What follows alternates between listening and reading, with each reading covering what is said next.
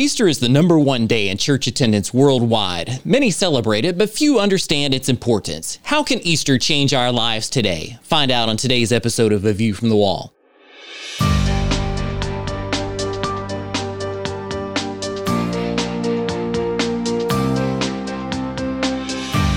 Join I Am a Watchman Ministries Managing Editor Joe Kerr with co-host Dylan Burrows, bringing you a fascinating discussion regarding the importance of Bible prophecy and Christian living today as it relates to our responsibility as believers to be watchmen.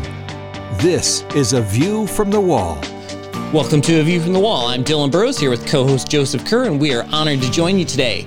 Easter is commonly known for hunting eggs, eating candy, or dressing up for a church service. But the day we celebrate the resurrection of Jesus means so much more, both when it first took place and for our lives today.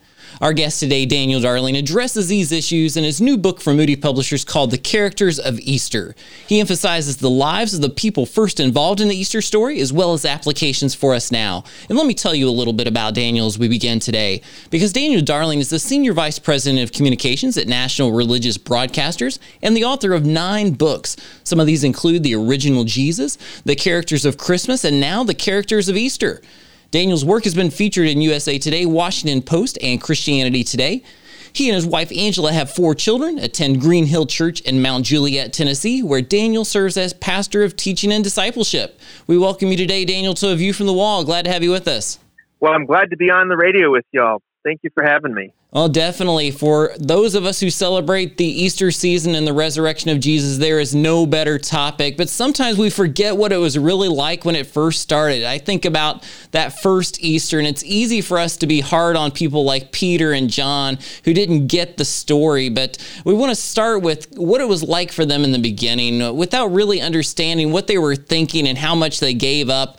They spent 3 years of earthly ministry with Jesus. What would it have been like to experience those 3 years with Jesus during that time?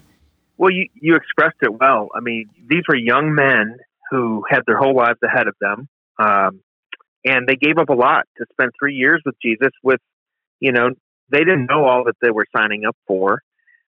Jesus, didn't have a lot of money. He didn't know where to lay his head, so they were giving up financial security and a lot of things. I think of like Peter and John, for instance. They had a pretty stable situation in Capernaum. They were part of this fishing business that was a good business where they would get fish and either sell them locally or be distributed across to the Mediterranean around the Roman Empire.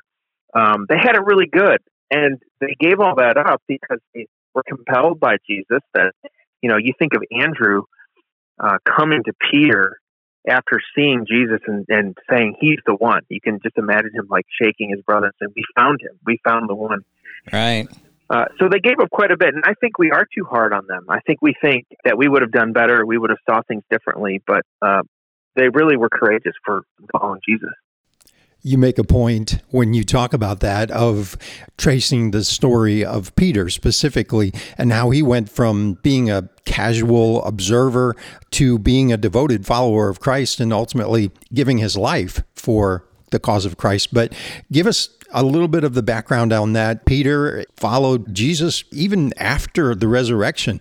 Tell us a little bit about Peter's story. Yeah, the call of Peter to ministry is just fascinating because it was not one moment, but it was a series of calls. It was, as C.S. Lewis calls God the Hound of Heaven, Jesus really pursuing Peter. I mean, first we know that Peter and Jesus likely interacted with each other there in Capernaum. Peter had gone to see Jesus with his brother. Jesus had been at his home. He'd healed his mother-in-law. But then there was a moment where Jesus appears on the beach after Peter and John had a long, unsuccessful night on the sea. He performs that miracle of filling up their nets with fish, as if to say, if you follow me, I will take care of you. I will provide for you. You will be cared for. And then he says, I will make you fishers of men. And they followed him. But then we go through Peter's life, ups and downs. He affirms that Jesus is the Messiah, the Son of God. He says they're gonna stick with Jesus even after others left. John chapter 6, he says, where else are we going to go? You have the words of eternal life. But then, of course, we have the worst moment in Peter's life where he denies knowing the Lord, that he's trying to get there in the inner circle and trying to see what's going on with the trial of Jesus, and he ends up denying the Lord. Peter had an overestimation of his own courage, of his own toughness, of his own bravery. And but then we see Jesus at the end in John 21 restore Peter to ministry and perform the same miracle that he did with his first calling, as if to say, the call is still there, that I'm calling you to lead and shepherd and feed my people. And I think the story of Peter and all of us is that we have to be emptied of ourselves, of our own self-assurance and self-righteousness, and filled with the Spirit. And this is the same person who was on the day of Pentecost preaching to thousands come to faith in Christ, the same one who was cowered away in fear, the same one who was pretty impulsive in terms of his words. But Jesus took these young men who were really raw, really were not qualified, were not trained in the rabbinical schools, were not the people that you would earmark as future leaders of a revolution, and yet he took them and the Spirit of God used them to build the church. Well, that's a good way to put it. And I love in the book of Acts where it talks about how they were brought before the religious leaders and they took note that these ordinary men had been with Jesus. It wasn't about their education. It was about their experience with Jesus during his time on earth. But we have a couple minutes before the break, and we want to also talk about some of the women who served with Jesus during his time on earth. Talk a little bit about who they were and about their importance at the resurrection in the empty tomb. It's a remarkable thing that Jesus even had female followers. It wasn't very customary to have disciples, to have followers of a rabbi like that were women. So that right there kind of shows how Christianity elevates women in many ways. But then I think one of the most remarkable things about the resurrection story is that the first people that are witnesses of the resurrection, of Jesus defeating sin, death, and the grave, the first ones to see that empty tomb, the first ones chosen to be evangelists to share this message with the world are not the 12 disciples. They're not Pilate, who's the governor, not the religious leaders, but it's these five. Well, there's probably more than five, but at least there's five women that are named in the Gospels. Women who would otherwise have no agency or power. Women weren't even believed as witnesses in the first century, and yet this is who God in his sovereign plan chose to be the messengers of this miracle.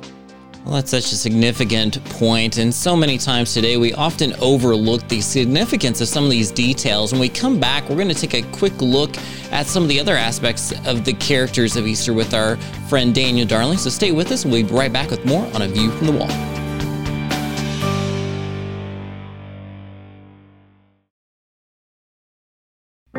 From I Am a Watchman Ministries, here's today's I Am a Watchman Minute.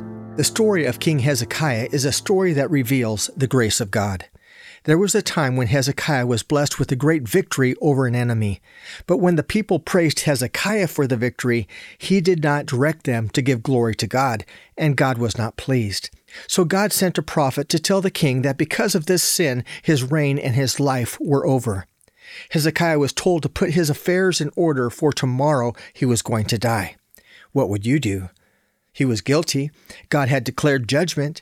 Well, Hezekiah prayed. He cried out for forgiveness, and it was granted. God forgave the king and restored the king. And from this story, we learn that it is never too late to ask for forgiveness and turn to God, and that God's grace is always greater than our sin. Be bold, be faithful, be a watchman. IamAWatchman.com.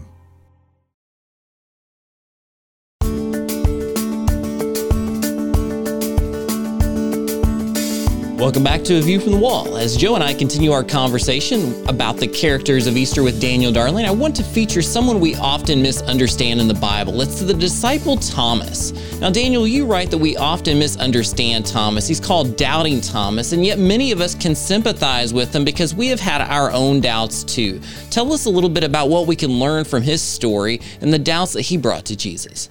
Yeah, I hate that we call him Doubting Thomas, and I don't know where that started. It's not quite fair to his story. let's remember that Thomas gave up everything to follow Jesus, just like the other disciples.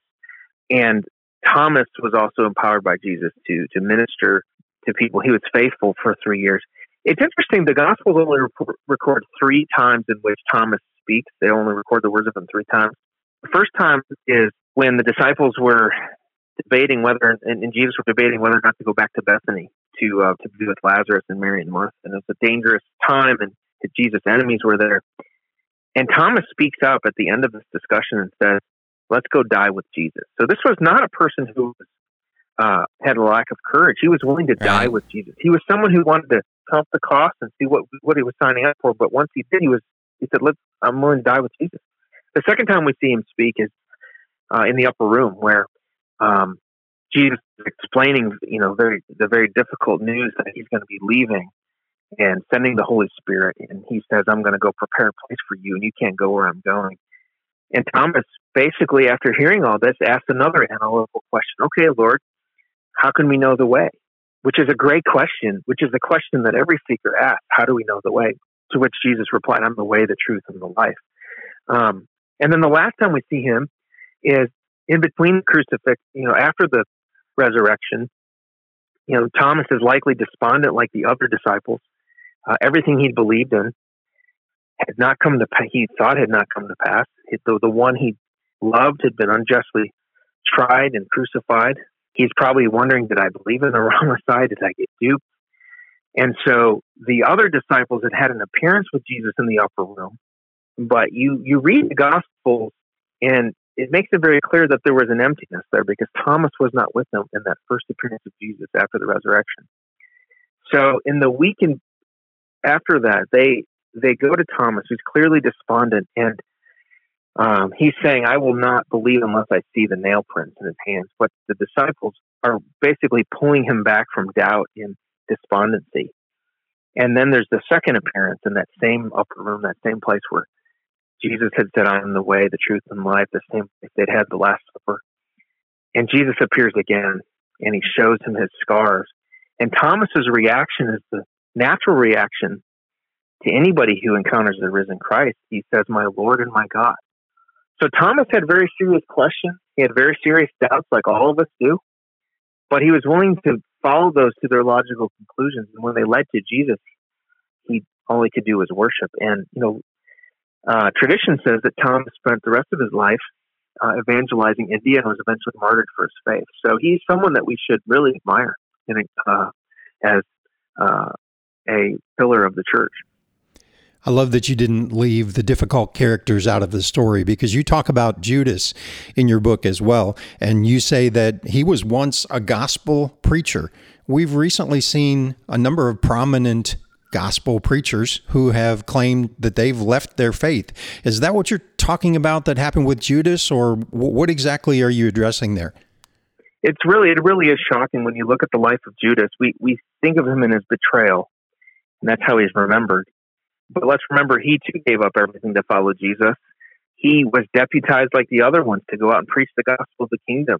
It's undoubtedly that he preached the kingdom and healed folks, and many came to believe in the gospel, believe in Jesus because of his words. How could he betray the Lord? And that's the question that people have asked for 2,000 years.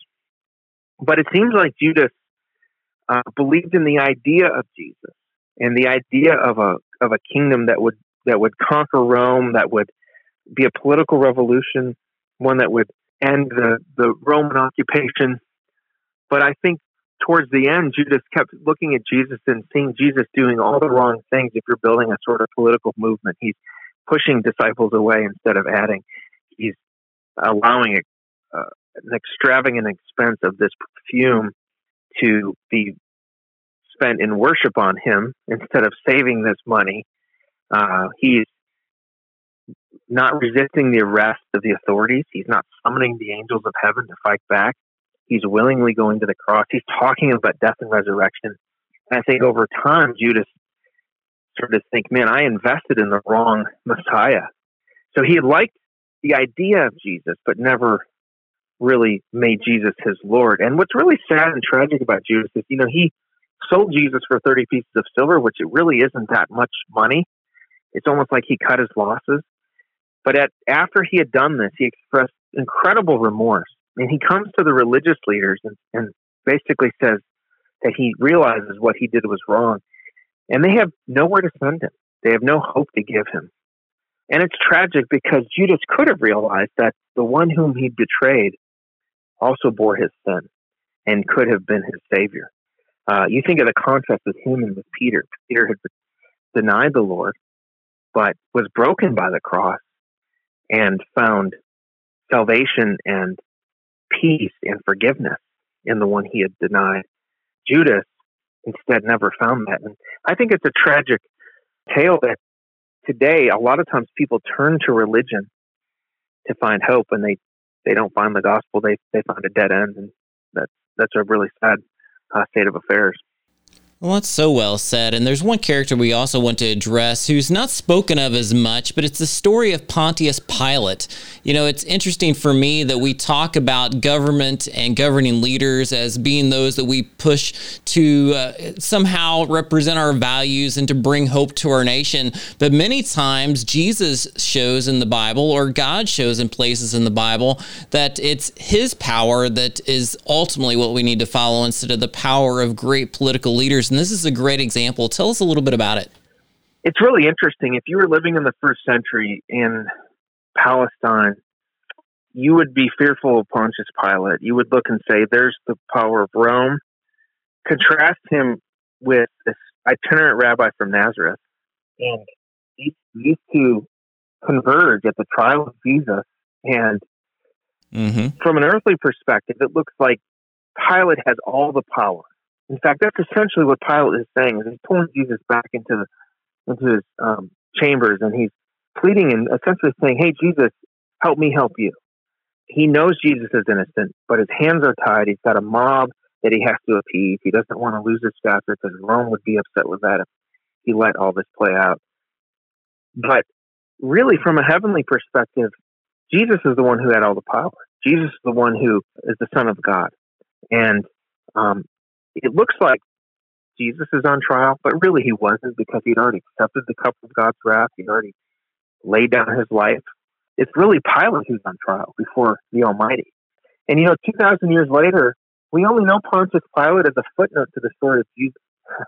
It's the oldest Christian creed, the Apostles' Creed, makes a point of saying in there that Jesus suffered under Pontius Pilate as a way of a historical marker, but also as a way of contrast. As you said, Dylan, the kingdoms of men and the kingdoms of God. We think the kingdoms of men are so powerful, but they rise and fall. The Roman government rose and fell, Pilate rose and fell, but today, still 2020, we worship King Jesus who's on the throne. Amen. Well, that's well said, and there's so much more to come, so stick with us here for another segment on A View from the Wall.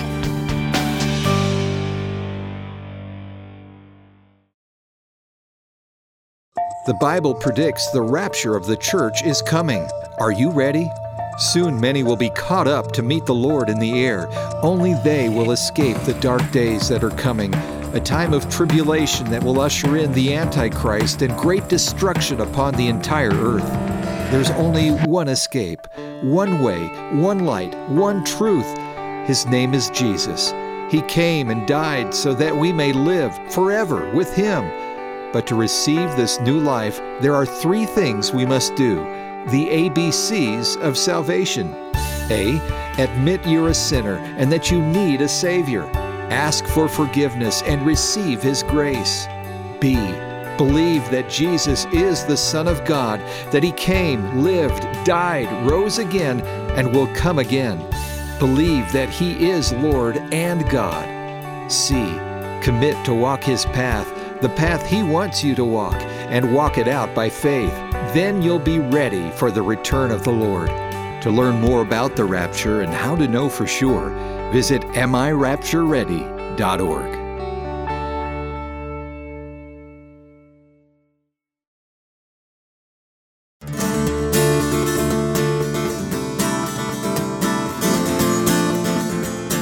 Welcome back. As Joe and I talk with the author Daniel Darling about the Easter season, I want to again draw our attention to Scripture. If you look at 1 Corinthians 15, it includes Paul's description of the events of Easter, calling it a matter of first importance. And it's also the most popular day in our nation for people to attend church. And yet last year, many churches were closed due to the pandemic, and some are just recently returning. So Daniel, as we talk in the last segment about the upcoming Easter celebration many of us will celebrate at churches, how does this contrast with some of the difficulties we've been facing as a nation and as a world in the pandemic over the past year? Well, it's interesting. I mean, Easter is always an important holiday for Christians because, as Paul said, but if Christ is not risen from the dead, then of all people, religious people should be most miserable. In other words, we're wasting our time. But if he is risen from the dead, it changes everything. It means that hope is on the horizon. It means that those who are in Christ will rise again, body and soul. But I do think this time Easter means even more. If you think last year, all of us couldn't gather for our traditional Easter celebration. This year, more people are gathering. And there's something that the Easter message says to the moment we're in. All around us, we're faced with turmoil. We're faced with a divided country, a divided world, even a divided church. We're more awakened to the reality of death with a global pandemic, an invisible virus that has brought us to our knees. And the Easter story says that there's hope on the horizon. I love that Easter is in the spring because, after a long, hard winter, spring, you see signs of life again. Grass growing and flowers blooming. And that's what Easter is. Easter is saying, after a long, hard winter, something new is coming. That Jesus has come. He has defeated sin, death, and the grave. And he has come to not only renew and restore human souls, he also has come to renew and restore the world. That this broken world is not always going to be broken. That God has come in Jesus to fix what has been broken. I don't think there's ever been a more timely message for the world. The world is crying out for hope. The world understands that things around us are broken, reaching for all these solutions. This is why people get involved in politics, whatever side of the aisle you're on, because they know things are not right and they're not as they should be, and they want to fix them. We're saying there is a solution to the world's problems, and it's in the empty tomb from 2,000 years ago. Daniel, all of that is so good. I love that you outlined the characters as well as you did. We have a lot of listeners who refer to themselves as watchmen, and we like to end each program by addressing the watchmen specifically, those who watch, warn, witness, and seek to finish well in these last days, especially as we approach this time of Easter and the Passover time of the year. What is the challenge for our watchmen? Well, I think it's a great thing to want to be a watchman, and I think of Jesus pleading words to his disciples in the Garden of Gethsemane to both watch and pray.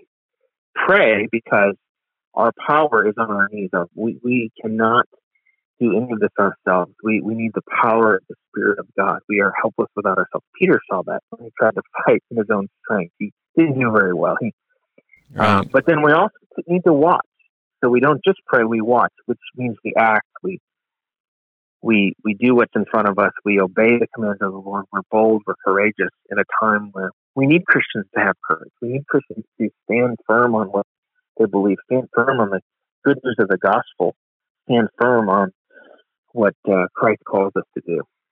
Well, that's so well said. And again, this is Daniel Darling talking about the characters of Easter. And I do want to encourage you to go to Daniel's website, danieldarling.com. That's danieldarling.com. You can pick up a copy of this book for your own study and to give to others, as well as check out his podcast. And again, Daniel, it's been wonderful to have you here on A View from the Wall. I know we have just a little bit of time left, and I want to take a moment in this Easter season to just give a short prayer for those who may be discouraged with what's going on in our world, and just to remind people about the hope that we have in the resurrected Jesus. So if you would just end our time today with a short prayer.